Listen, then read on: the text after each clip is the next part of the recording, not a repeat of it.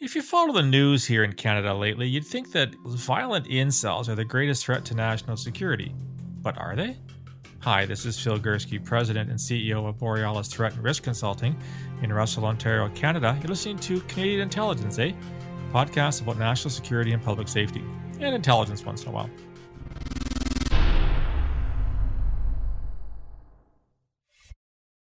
When I worked at the Security Intelligence Service, CSIS, the Canadian Security Intelligence Service, we looked at terrorism in a serious way.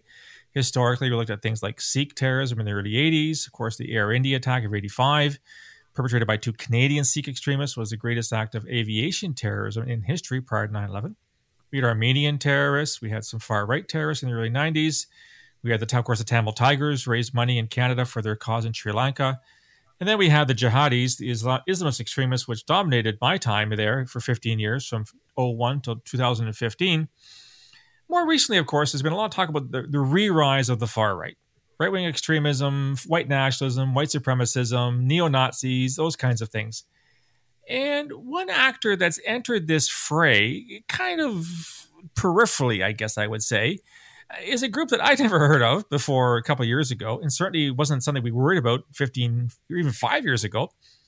And these are a group what are called incels, which is short for involuntary celibate. And one of the most recent public safety reports in Canada said that violent incels are a serious threat to Canadian national security. And I asked myself, really? Well, to look at this issue and others surrounding the incels, I am joined once again, I think for the third time, by somebody who is most definitely the most knowledgeable person on incels that I've ever met. Her name is Naama Kates. She runs a podcast called The Incel Project that takes a deep dive into the involuntary celibate community. It's a great podcast. And like I said, Naama is the go-to person on this. So Naama, thanks for joining me again on the podcast. My pleasure. Let's start with your work, Naama, that you've been doing this for a couple of years now. What are the most recent developments in the online incel community writ large? Not the violent incel community, but the incel community writ large that you've been covering on your podcast of late. So I actually haven't dealt with this yet on the show. And so this is kind of maybe like the first breaking news, really, on your show. Spoiler alert. Yeah. So this is getting me comfortable with maybe how I'm going to address it. But there have been some major developments to the incel community, and those have come in the form of a New York Times report that was actually about a different online community, a suicide discussion forum that allowed discussion of methods and things. And, this was upsetting, understandably, and concerning to some people, especially people whose maybe young adult children were on the site. And it was relatively, I guess it was a front page story. I was aware of it coming for a while because the owners of this site also happened to be the owners of the largest incel forum. This is incels.co, incels.is. Yes. This is the forum that whenever there's, some piece, some think piece or some news piece about incel forums, and they kind of reference the most popular one or the most extreme one or the most violent one, they'll refer to it in a number of ways like that. They are talking about this one. I've had them on my show before multiple times. And so they were doxxed by this report. Right. There was a hack of a hosting company they'd been with, massive document leak. And so they were doxxed in this report that led them both to step down from their roles at both of those sites, the suicide forum and the incels.is. So that's kind of a big bit of news. There was previously a fair amount of speculation about whether, the site was like a honeypot, and incels would call them glowies, people they thought were informants and things. And I think maybe some of them are still doing that, but there's a lot of concern about whether the site will keep going, whether it will be taken down, whether these takedown efforts, which is what they are, doxing, these kinds of Right. reports, are essentially efforts to take them down, whether it be through public pressure, through media scrutiny. In some cases, as you might know, in the UK, there have been efforts to do it through censorship with an online safety bill that, named incels as a big threat. So I think there's a lot of concern about that. It looks to me that someone else has stepped up and the sites are all still running and a lot of things have returned to normal, but I'm sure that there will be some fracturing, maybe some people leaving that site and kind of joining other ones. And, that might be a little chaotic for a while, but that's it. That's kind of big news in the incel community. Okay. Let me pursue this for a second, Naama. You obviously know this community very well. You've been doing this podcast for a long time. I'm going to go on a limb and say that there are probably a number within the incel community that feel their lives aren't very fulfilled, in large part because they can't form these meaningful relationships and therefore think, what's the point? Why am I living kind of thing? Have you seen historically, I'm trying to understand why this incel site would sort of marry up with this, suicide hint site or, methods on committed suicide. Is this something that you'd come across historically, that there is any kind of a juxtaposition between the general, and I know it's an overgeneralization, but the general incel community and people who think of taking their own lives? Or is this really a surprise to you? Oh, no, of course there is. I mean, on both sites, there are people that are suffering from depression, the majority of them, I think upwards of 80%, from anxiety, from extreme isolation. A lot of them have terrible self-esteem, some personality disorders, a lot people on the autism spectrum, and that's on both sites. I also, I've known about the other site for quite some time now, though I didn't ever look into it. It's not my bailiwick until very recently. But there are similarities, and the owners of both communities started them when the respective communities of the same name that existed previously on Reddit, one was called, Incels, and the other was called the name of title of this site, which I'm not going to say, fair enough, were banned from Reddit. So they'd existed on Reddit until 2017 and 2018, respectively. And the owners of the site were members of both communities. And so they, started them both as independent websites.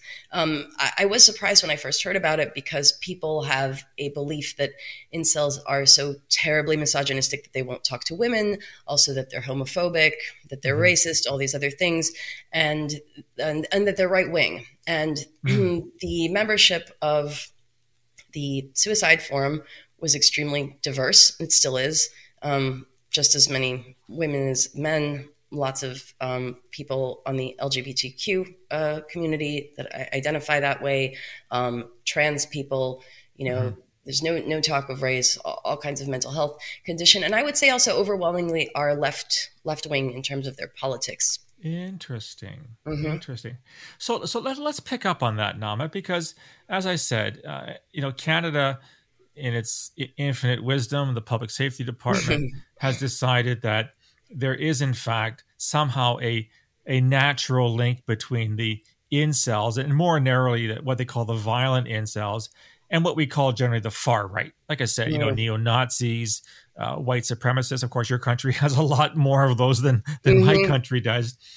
Do you really think that there is a natural relationship or a set of common ground between the majority of incels and the majority of these wankers who attacked the Capitol on January the 6th of last year and want to create an all-white society, or is this something that people are making up? Because you just told me that you found most of them are actually left of center politically. On the other forum, they are left of center on the Suicide Forum, but these are run by the same people. I would say that there are some superficial commonalities between the far right and incels, as there are really between any kind of fringe group. Most of them are young. Most of them are male. Most of them are not finding a lot of fulfillment socially, maybe don't have families, maybe don't have girlfriends. This is part of their grievance, and also fairly unhappy with societal mores, the establishment, the government. There's just kind of a sense of wanting to stick it to the man, being unhappy, feeling marginalized, that is common in these groups and many others, I would say. Also, because most of these are young men, and young men tend to be the ones that, take part in these kinds of groups, it makes sense that, there would be some element of what is misogynistic talk because, well, people are unhappy with their lives. Usually one of their complaints is with their, lack of success romantically or with the other sex. That's just kind of the human condition. So insofar as that goes, and some of the language that might kind of move from one to the other, that's just was 4chan culture. Some of these terms, they kind of borrow back and forth. Some of the memes, their usage of the internet, sure. But other than that, not really. I would say that, incels, young men in general who have nothing to lose, might be more likely to be drawn to a movement like this. As to might someone who is depressed, who is isolated, who is aggrieved, who is on the autism spectrum too, as we're finding the way that people on the spectrum engage with online content is a bit different. But other than that, ideologically, no.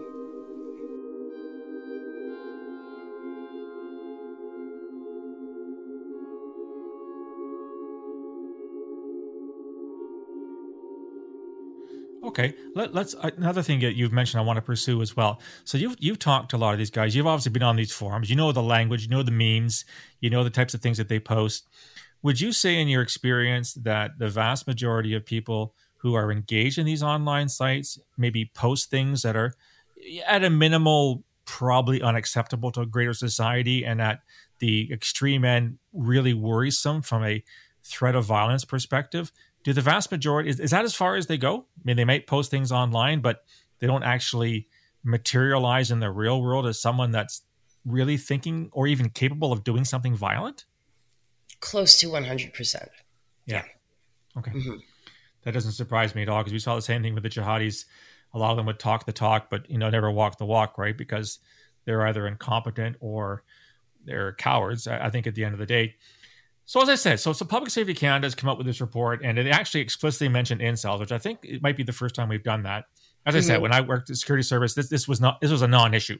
Right. We'd never even heard of incels in the 2015, 2016. It just didn't exist. And of course, Alek Minassian being the famous case, and you and I have talked about him at length, whether he was a true incel or not. The answer seems to be somewhere in the middle. The judge didn't think he was a true incel when she would pronounce sentence. Are you seeing the same kind of language, and maybe you're not aware of it, in the U.S. sort of law enforcement, security, intelligence community? Is DHS talking about violent incels as a serious threat to national security in your country? Not to the same extent. There aren't public reports from DHS that include them. There's language that is suggestive of possibly being broadening the definition, as I've talked about with you, from terrorism to targeted violence, that might include some things as racially motivated attacks, or which would allow white supremacists into the conversation, or male supremacist attacks. So there's that kind of language. From individual states, Texas had some report that specifically mentioned incels kind of as a footnote. And I know that there is concern within the CVE community and the Office of Targeted Violence Prevention, that's a part of the DHS, to put some, funding into researching these communities. And they've done that, and maybe programming for them, but it's not been sort of officially categorized as a threat to national security in the same way. No. And of course, as you're probably aware, there's a case from, is it 20? I'm losing track with COVID now. I think it's 2019, maybe it's No. 2020. Young man in Toronto who went to a massage parlor and killed one Yes. woman and wounded another. And he was allegedly an incel, and he's been charged with terrorism under the criminal code. You've never had that kind of case in your country, I don't believe. No. Okay. And I know that was the first instance of anyone that wasn't an Islamist extremist in your country as well, right? Yes. Yeah, that's right. So looking at, the people you engage with in these online communities, Naama, what do they think about this whole thing, about this, as you called it earlier, a fringe of the fringe that may in fact entertain the possibility of violence against women or against people, the so-called the Chads and the Stacys kind of thing that they perceive as the ones that are having all the fun, and, it's my turn, and why don't I sharing that kind of fun? But given it's the fringe of the fringe, what does the greater majority of the community think when this language starts being used? Like I say, in Canada, where they're actually being mentioned in a public safety report about national threats to national security. What kind of reaction do you get when you talk to these guys? I mean, they think that it's unwarranted, and they feel concerned sometimes for their safety. Sometimes, ironically, sometimes not. They have what I'd call it an increased victimology or victimhood narrative or complex, that they feel that people they feel very unseen in the first place, and that, right, people don't even want to deal with them in society. They have no use for them.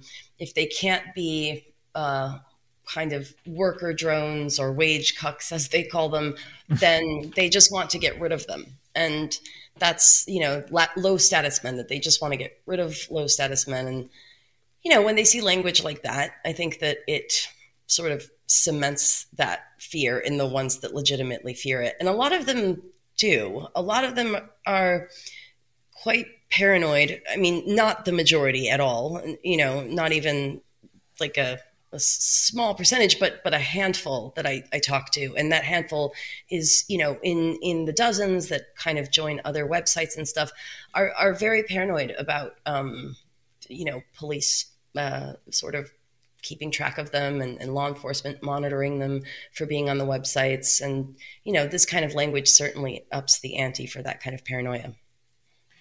I find that fascinating because in my experience, if you wanted to put yourself out there as a violent threat, let's say you subscribe to an ideology, be it neo-Nazis or jihadis or Hindu extremists, whatever, and you get named publicly, that's almost like a badge of honor. Like, thank God they're noticing us. Like, yes, we really matter. The security services and law enforcement see us as an investigative priority. Woohoo, we've joined the club.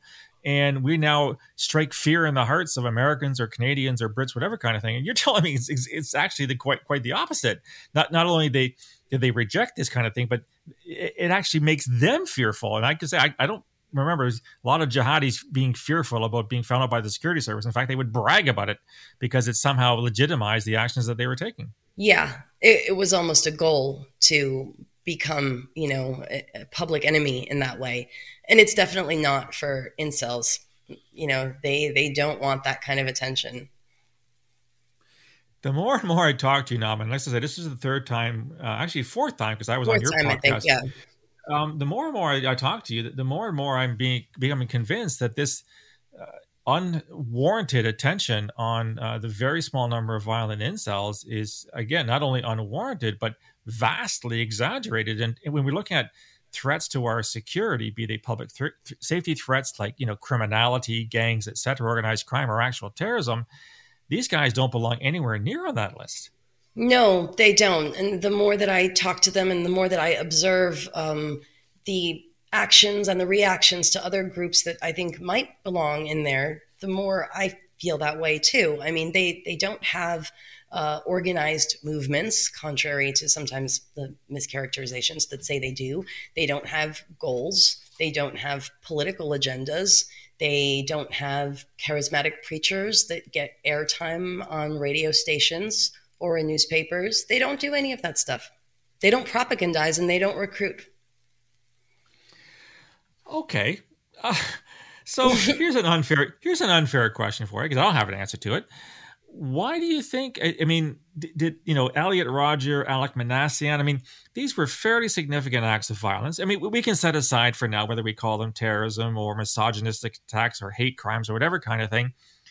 Why do you think it is now that it's getting so much attention? I mean, on any given day, jihadis somewhere in the world, in Mozambique or Pakistan or Israel or in the Sahel or Nigeria, are beheading people on a daily basis.